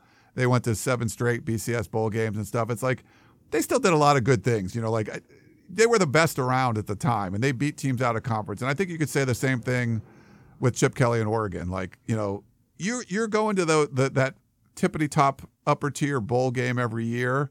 You're doing something right. So to try to go back and say, yeah, but look who he played every year. It's like, Pete Carroll, you're talking about 7-8 years for Pete Carroll, 4 straight years for Chip Kelly. I don't like when people poo-poo that kind of stuff. Yeah, well, I think this just feels like a little bit of a stretch to me, especially the contextualization of 0 of those 5 had multiple losses to Chip Kelly. Well, Carroll only played him once. Whittingham only coached against him once. Harbaugh coached against him twice. David Shaw coached against him twice. And Mike Leach coached against him once. Yeah. So it's like 3 of those guys only coached against him once, and he beat all 3 of them, and he was 1-0 against each. So I guess, like, as the larger point that he didn't coach against as many great coaches, but I mean, I guess if you're looking at the league right now, there's Chris Peterson, which I think is a much more instructive record against. I think Boise State had some success against Chip Kelly, and that might be more interesting to think about. But I mean, I don't know. Oregon State, how does Jonathan Smith compare against Mike Riley? I don't know. Yeah. I mean, especially that tier of Mike Riley. I don't know how good Mike Riley was by that point. Justin Wilcox against Jeff Tedford. I don't know about that one either. Like, if that's a clear upgrade. David Shaw versus David Shaw or Jim Harbaugh. Like, I mean, it's just, I don't know if it's all that different. I mean, I think Chip Kelly is obviously a massive upgrade at UCLA, but is Herm Edwards better than Dennis Erickson and Todd Graham, or is he worse? Yeah. Is Kevin Sumlin that much better than Mike Stoops and year of Rich Rod? Maybe. Probably. Is Mike McIntyre that much better than Dan Hawkins and John Embry? Yeah, okay. That seems fair. But I don't know. Yeah, I mean, I guess I see the point, I guess. The caliber of the coaching in the league has probably improved a little bit since then. But I think the bigger issue for Chip Kelly is whether or not he was infected by the NFL more than something about his college record is impeachable now. Yeah. All right. Well, thanks, Hit of the Day. All right. This is from Justin. Oh, it's a long one. Oh, this is my man, Justin. He always writes long ones. Okay.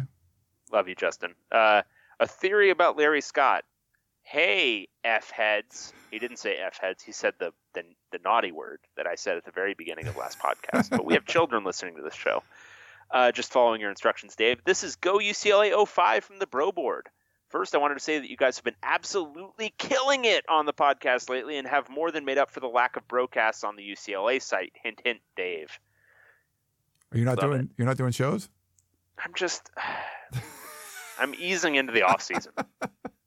5 months in. Anyway, I wanted to share with you a thought I had about Larry Scott that I don't remember anyone really touching on before. A short while back, one of the USC fans wrote into the show and referred to Scott as Tennis Larry. For anyone who doesn't know, Scott has that nickname because before coming to the Pac-12, he served as the chairman and CEO of the WTA, the Women's Professional Tennis Tour. The issue there is that tennis is a major anomaly within the world of competitive sports because at the highest levels, the men's and women's games are basically equal in popularity. Take the 4 biggest tennis tournaments each year, the Grand Slams, Wimbledon, the US Open, the French Open, and the Australian Open.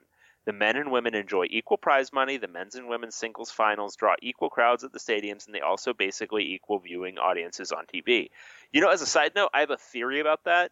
They're like 2 different kind of sports, the way they play it. Like men like can serve so much faster in the whole thing, but they don't diminish in quality. Like when you watch women's basketball versus men's basketball, they're 2 different sports. Yeah. But I don't know, and this could be complete bias, but they're not both as enjoyable to watch. Whereas tennis, like it's just watching a different thing, but it's still, honestly, the women's game is more enjoyable to me because there's more, you know, back and forth. And I don't know what that's called in tennis. So I'm not an expert, but it's more fun. It seems like there are longer rallies and stuff. So that's better. And I think women's soccer is also kind of like this, whereas I don't even think it's that different of a sport. You know, maybe a little bit slower, maybe a little bit, you know, people are a little bit smaller, but I think those 2 sports, for whatever reason, it just works out a lot better though. Yeah. I mean, I'm not a huge like tennis fan, but I watch like the Grand Slams and I'll watch men and women. I don't care which one, you know, like I'll watch NBA playoffs, but I'm not going to watch WNBA anything. Like it's just not enjoyable to me. So I don't know what the reason is, but yeah, like I'll watch as much women's tennis as men's tennis or more. It doesn't matter, you know. It's enjoyable to me when I watch the Grand Slams and stuff like that.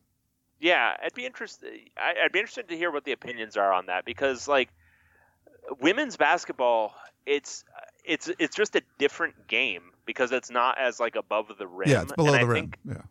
Yeah, and I think like there's definitely, I mean, John Wooden had a theory that it's much more fundamentally sound, but I think even like, you know, people watch like Virginia basketball, you know, men's basketball, and they're like, this is boring because it is just very fundamentals oriented, and it's, you know, they don't necessarily have the most high flying athletes, and so people get bored by it.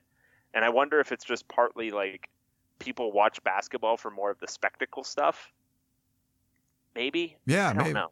And I don't mean to take, it's like not taking a shot at the athletes, the women that play. No, not at all. No, if you play, like if you're a pretty good basketball player and you're like in college and you go, and some of my friends would do this, that they were better basketball players than me, and they would like scrimmage against like the women's teams. And I mean, they would get, you know, they'd get beat. Like they're like, you know, these women are really, really good.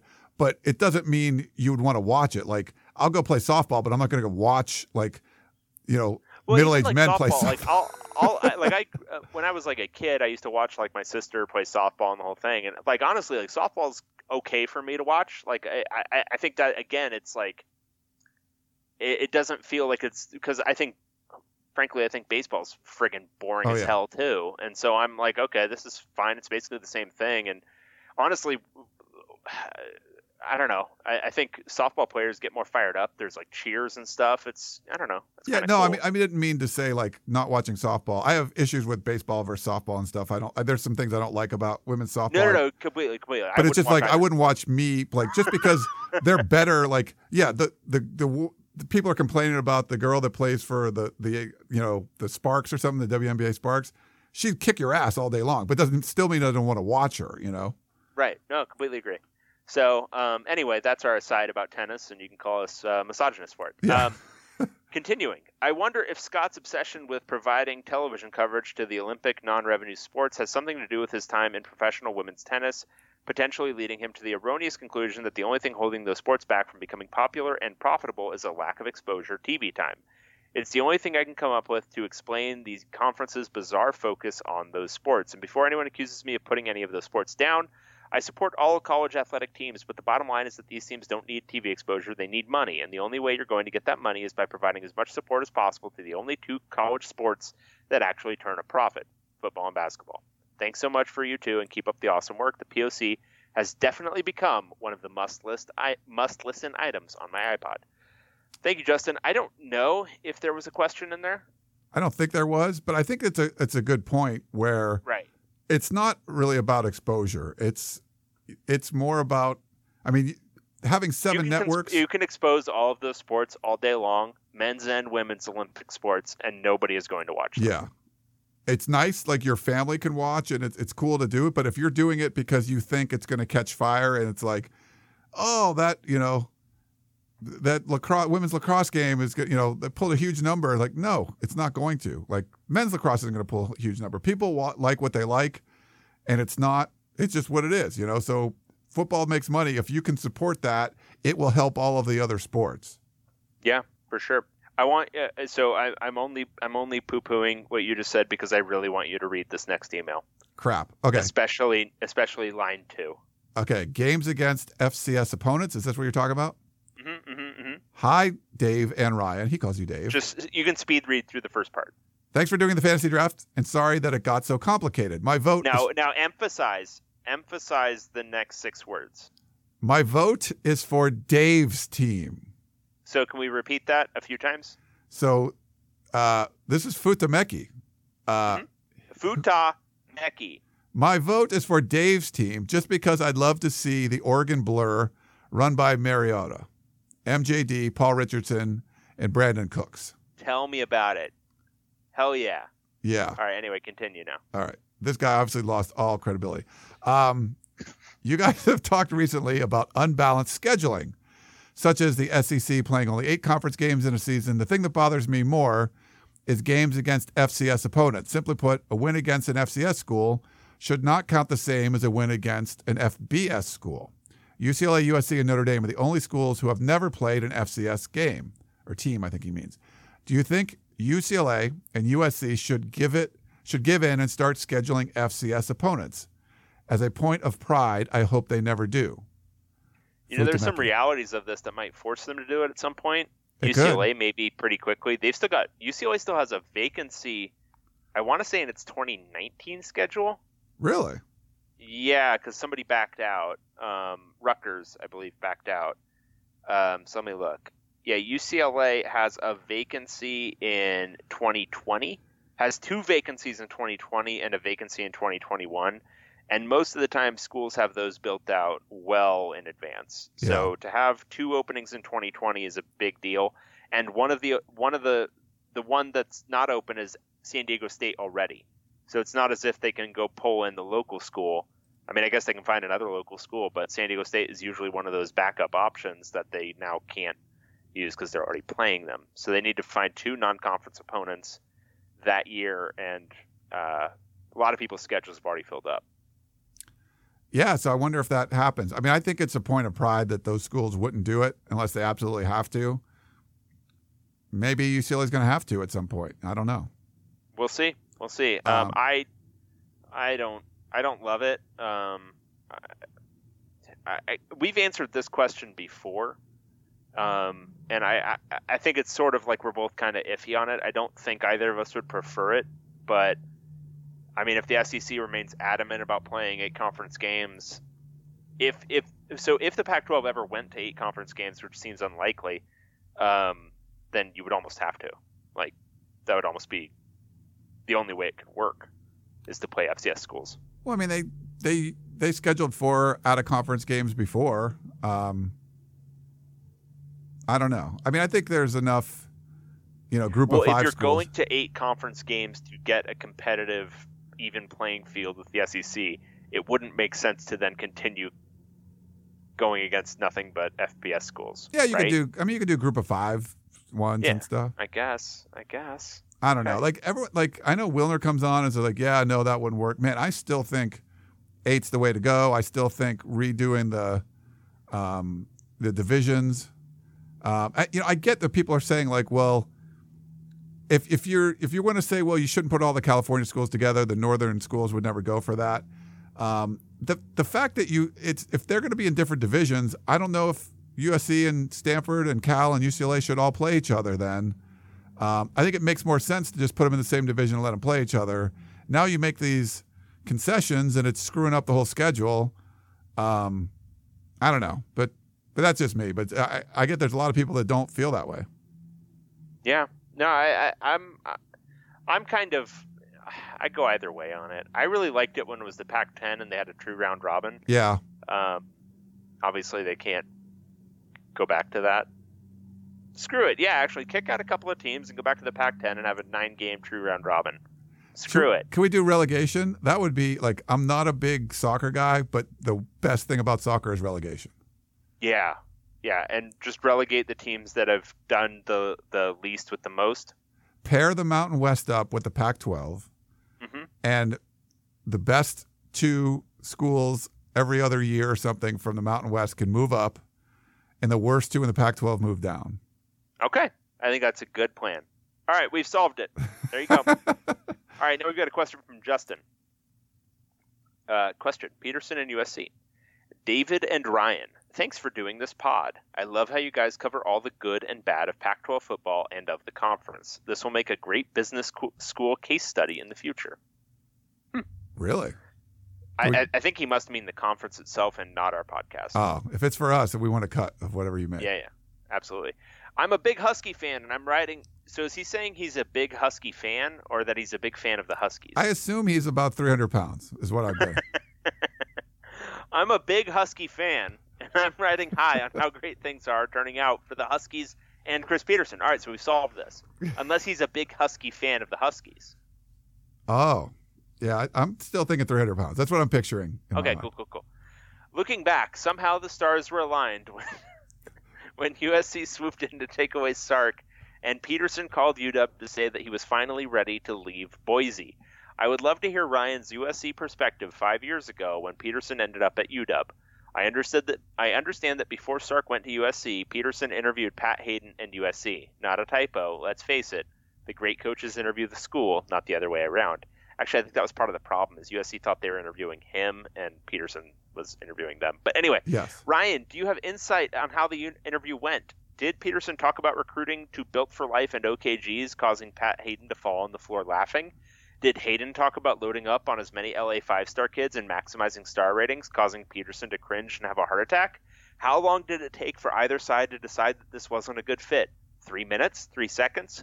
Please take us through what must have been one of the most hilarious conversations in Pac-12 history. Yeah, obviously I wasn't there. My general understanding was, and the more you say, like, if USC wanted to get Peterson, they could have got him, the more it pisses off Washington people. But I feel I think you're probably right on both sides. I think USC was giving him an interview, but it was like they needed to be convinced. Where if you're going to go get Chip Kelly or Chris, you're going to go get someone that won 100 games or whatever, you don't need to be convinced. You just need to be like, okay, you come in and do it your way. I think USC was trying to get things. They wanted someone that was going to come in and not rock the boat and like change things up, which you don't hire Chris Peterson if you want to do that. You hire a guy that's great at winning and you say, come in and do what you need to do and go win. And I don't think they ever gave him that impression that he was going to be able to do that. And I think there's other issues with him potentially coming to LA, but I think that was kind of the stop thing where it wasn't like USC was saying, yes, we think you're a great coach. Come here and implement your stuff and do what you need to do. Not come here and fit into the way we do things and try to win still. That's my guess. Yeah, that makes sense. I think that fits our knowledge of a lot of these situations, and USC in particular. Do you think they screwed up? Do you think that was a big screw up on their part? No, I wouldn't say big. I'd say enormous. No, I mean, like, Washington was going to potentially fire Steve Sarkisian because he almost lost the Apple Cup. Mm-hmm. You know? So you're saying it was a bad decision to hire Sark? No, it was horrible. Point. Like, so, you can argue how terrible a coach Ed Orgeron is, but if USC would have just retained Ed Orgeron, I think you'd have been better off than you were if you went out and got Steve Sarkisian. First of all, Chris Peterson isn't at Washington, so you didn't create a power in the North by doing that. And secondly, Sark was out after 15 or 16 games. Like, I think Orgeron could have at least lasted that long and won more games than Sark did and not be drunk at practice and things like that. So, yeah, I think it was a colossal screw-up. Right. So you don't think like that it was a good idea to hire the guy who was a mediocrity every year at Washington over the guy who like took Boise State to new heights. Well, you understand. Just like Rick Okay. Neuheisel can play the guitar, which you should, Steve Great guitar Sarkisian player. already knew the USC fight song. So, like, you can't, that's invaluable, Dave. Like, you need to, I love it when guys get hired for institutional knowledge. It's my favorite thing in the world. It's great. my Basically, it's the shorthand version of, oh, I know that guy. Let me hire him. yeah. I know him. I've heard of him. I kind of made some USC fans mad where I was like, okay, I'm going to make a new rule that USC needs to follow. Like, next time you hire anybody, they have to have nothing to do with USC. That's the only reason. Oh, UCLA fans are big fans of that rule too. And people are like, because- well, the network, and that's the whole point. And I'm like, but if you hire someone that you have no connection to, you can't hire an idiot, right? You can only hire based on their resume. So you don't go hire someone that's never done the job before if you don't know them. Because if you don't know them, they have to have a great resume. So my rule was you can't know them because then you can only hire people with great resumes. Now you're hiring people with crappy resumes that you know. So that was my reasoning. It's why like every major organization has rules against nepotism, right? Because you don't want to just hire people you know. Yeah. You want to get out of there. Okay, so yeah, that sounds about right. Additional note, why are UCLA fans so worried about Chip's change in recruiting pace? Sark used to offer hundreds of kids, and now Peterson offers almost the fewest kids in the country. That has worked out quite well. Now, can Chip do exactly what Peterson has done? Probably not, but fans should know that this approach is being done successfully as we speak. Yeah, I think the question is, just because it works for Peterson, is it necessarily going to work in this way? Peterson obviously has like a tried and true method. Chip, I don't know how different this is from Oregon, and he's been out of the college game for 4 years, so I don't know. It's something to pass the time here in the off season. Yeah. Otherwise it's just focusing on, I don't know, entropy, the eventual heat death of the universe, like so many things that you could worry about in the off season. Why not just focus on recruiting? The other stuff's scarier. Yeah, that is.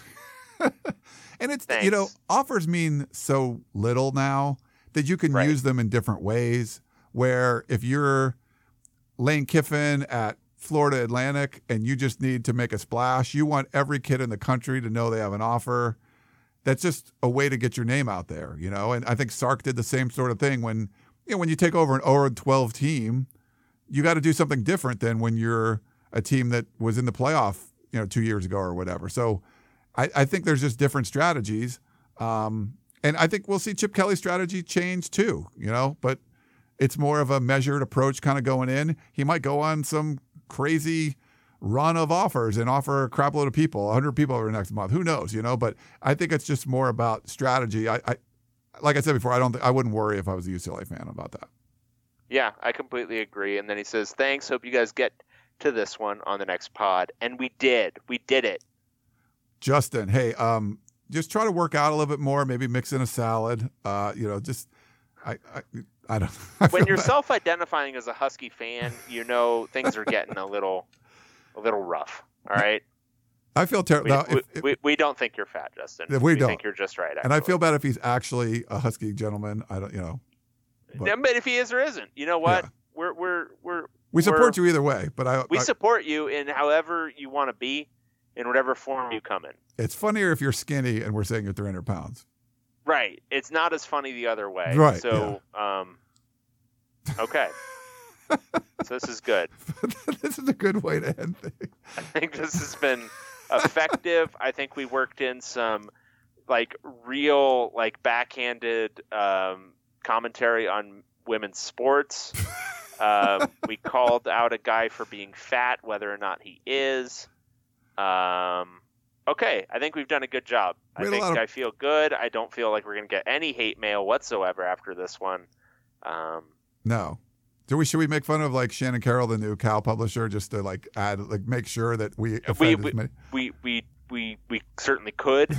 I don't know her. I have never met her. No. So that seems like a Inappropriate. little rough. But I mean, not having met somebody has never kept me from saying awful things about them in the past. So Why start now? It's more fun. We're actually, to be real, we're going to get her on fairly soon. I don't think, we got to give her some time to get her feet wet and stuff. But we'll certainly talk to her when fall camp starts and she'll be out there and stuff. But it'd be cool to get her on just to give some sort of background. Maybe we'll get Gorsey and her on at the same time. I don't know. What do you think, Dave? Maybe. Honestly, though, we might have to wait a while because I think you really informed us all about everything to do with Cal football earlier today.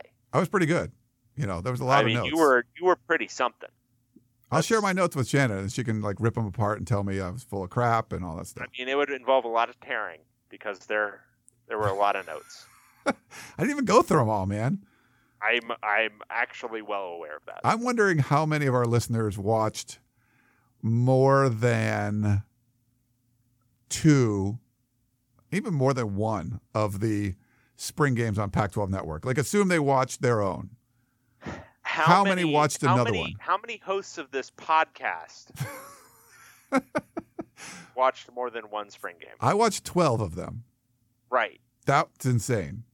So one of us did. I need to put myself in timeout. I would guess that among our hosts and listeners, one person watched more than one spring game.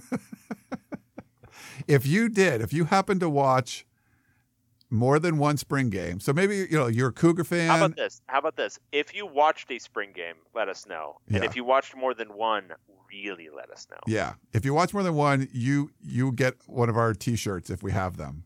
But we don't have them. But if we did, you would get one. Should we get T-shirts? We need a logo first. We don't even have a logo, do we? Oh, we kind of do. We got the stupid thing with our faces on it. Oh, yeah. We could do that, I guess. And we got to consider, I went on the Pac-12 Sirius radio thing this morning with our Guy. Once and Future station. Yeah, where we should be. But right. Guy and Ryan Leaf are usually the hosts, but Ryan Leaf wasn't there.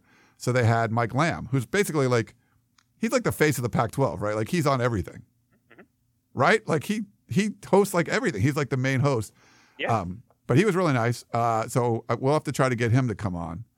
That'd be great. But for our little catchphrase, probably doesn't sit all that well with those guys. Even though it's a joke, but still, hopefully. Well, it's a joke that's true. That's the thing. Well, any podcast is in more homes because anyone has access to a podcast. Well, some people don't, If you some don't people have limited internet access here in our dystopia, but some people do, and more people do than do have access to the Pac-12 network. And I would say, even in this long off season, our average downloads per show probably exceeds the average viewership of an Olympic sport on the Pac-12 network. Ooh, unfortunately that's probably true. But it's it's been good. So we'll try to get Mike on. We've had other Pac-12 personalities on. We'll keep trying to do that during the off season. Any more ideas for stuff? It's going to be a little slow going forward, Dave, huh? What do you think? I don't think we have.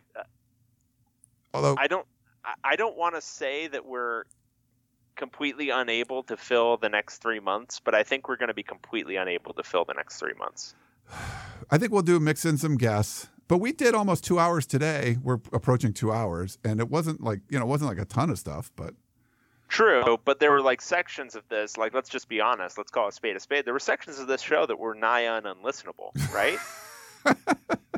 There was that whole thing where you were talking about spring games. No, that was the best part. People love those. There was the thing where I started talking about Wilner's article, and it just I fell into a black hole of ranting about UCLA again. We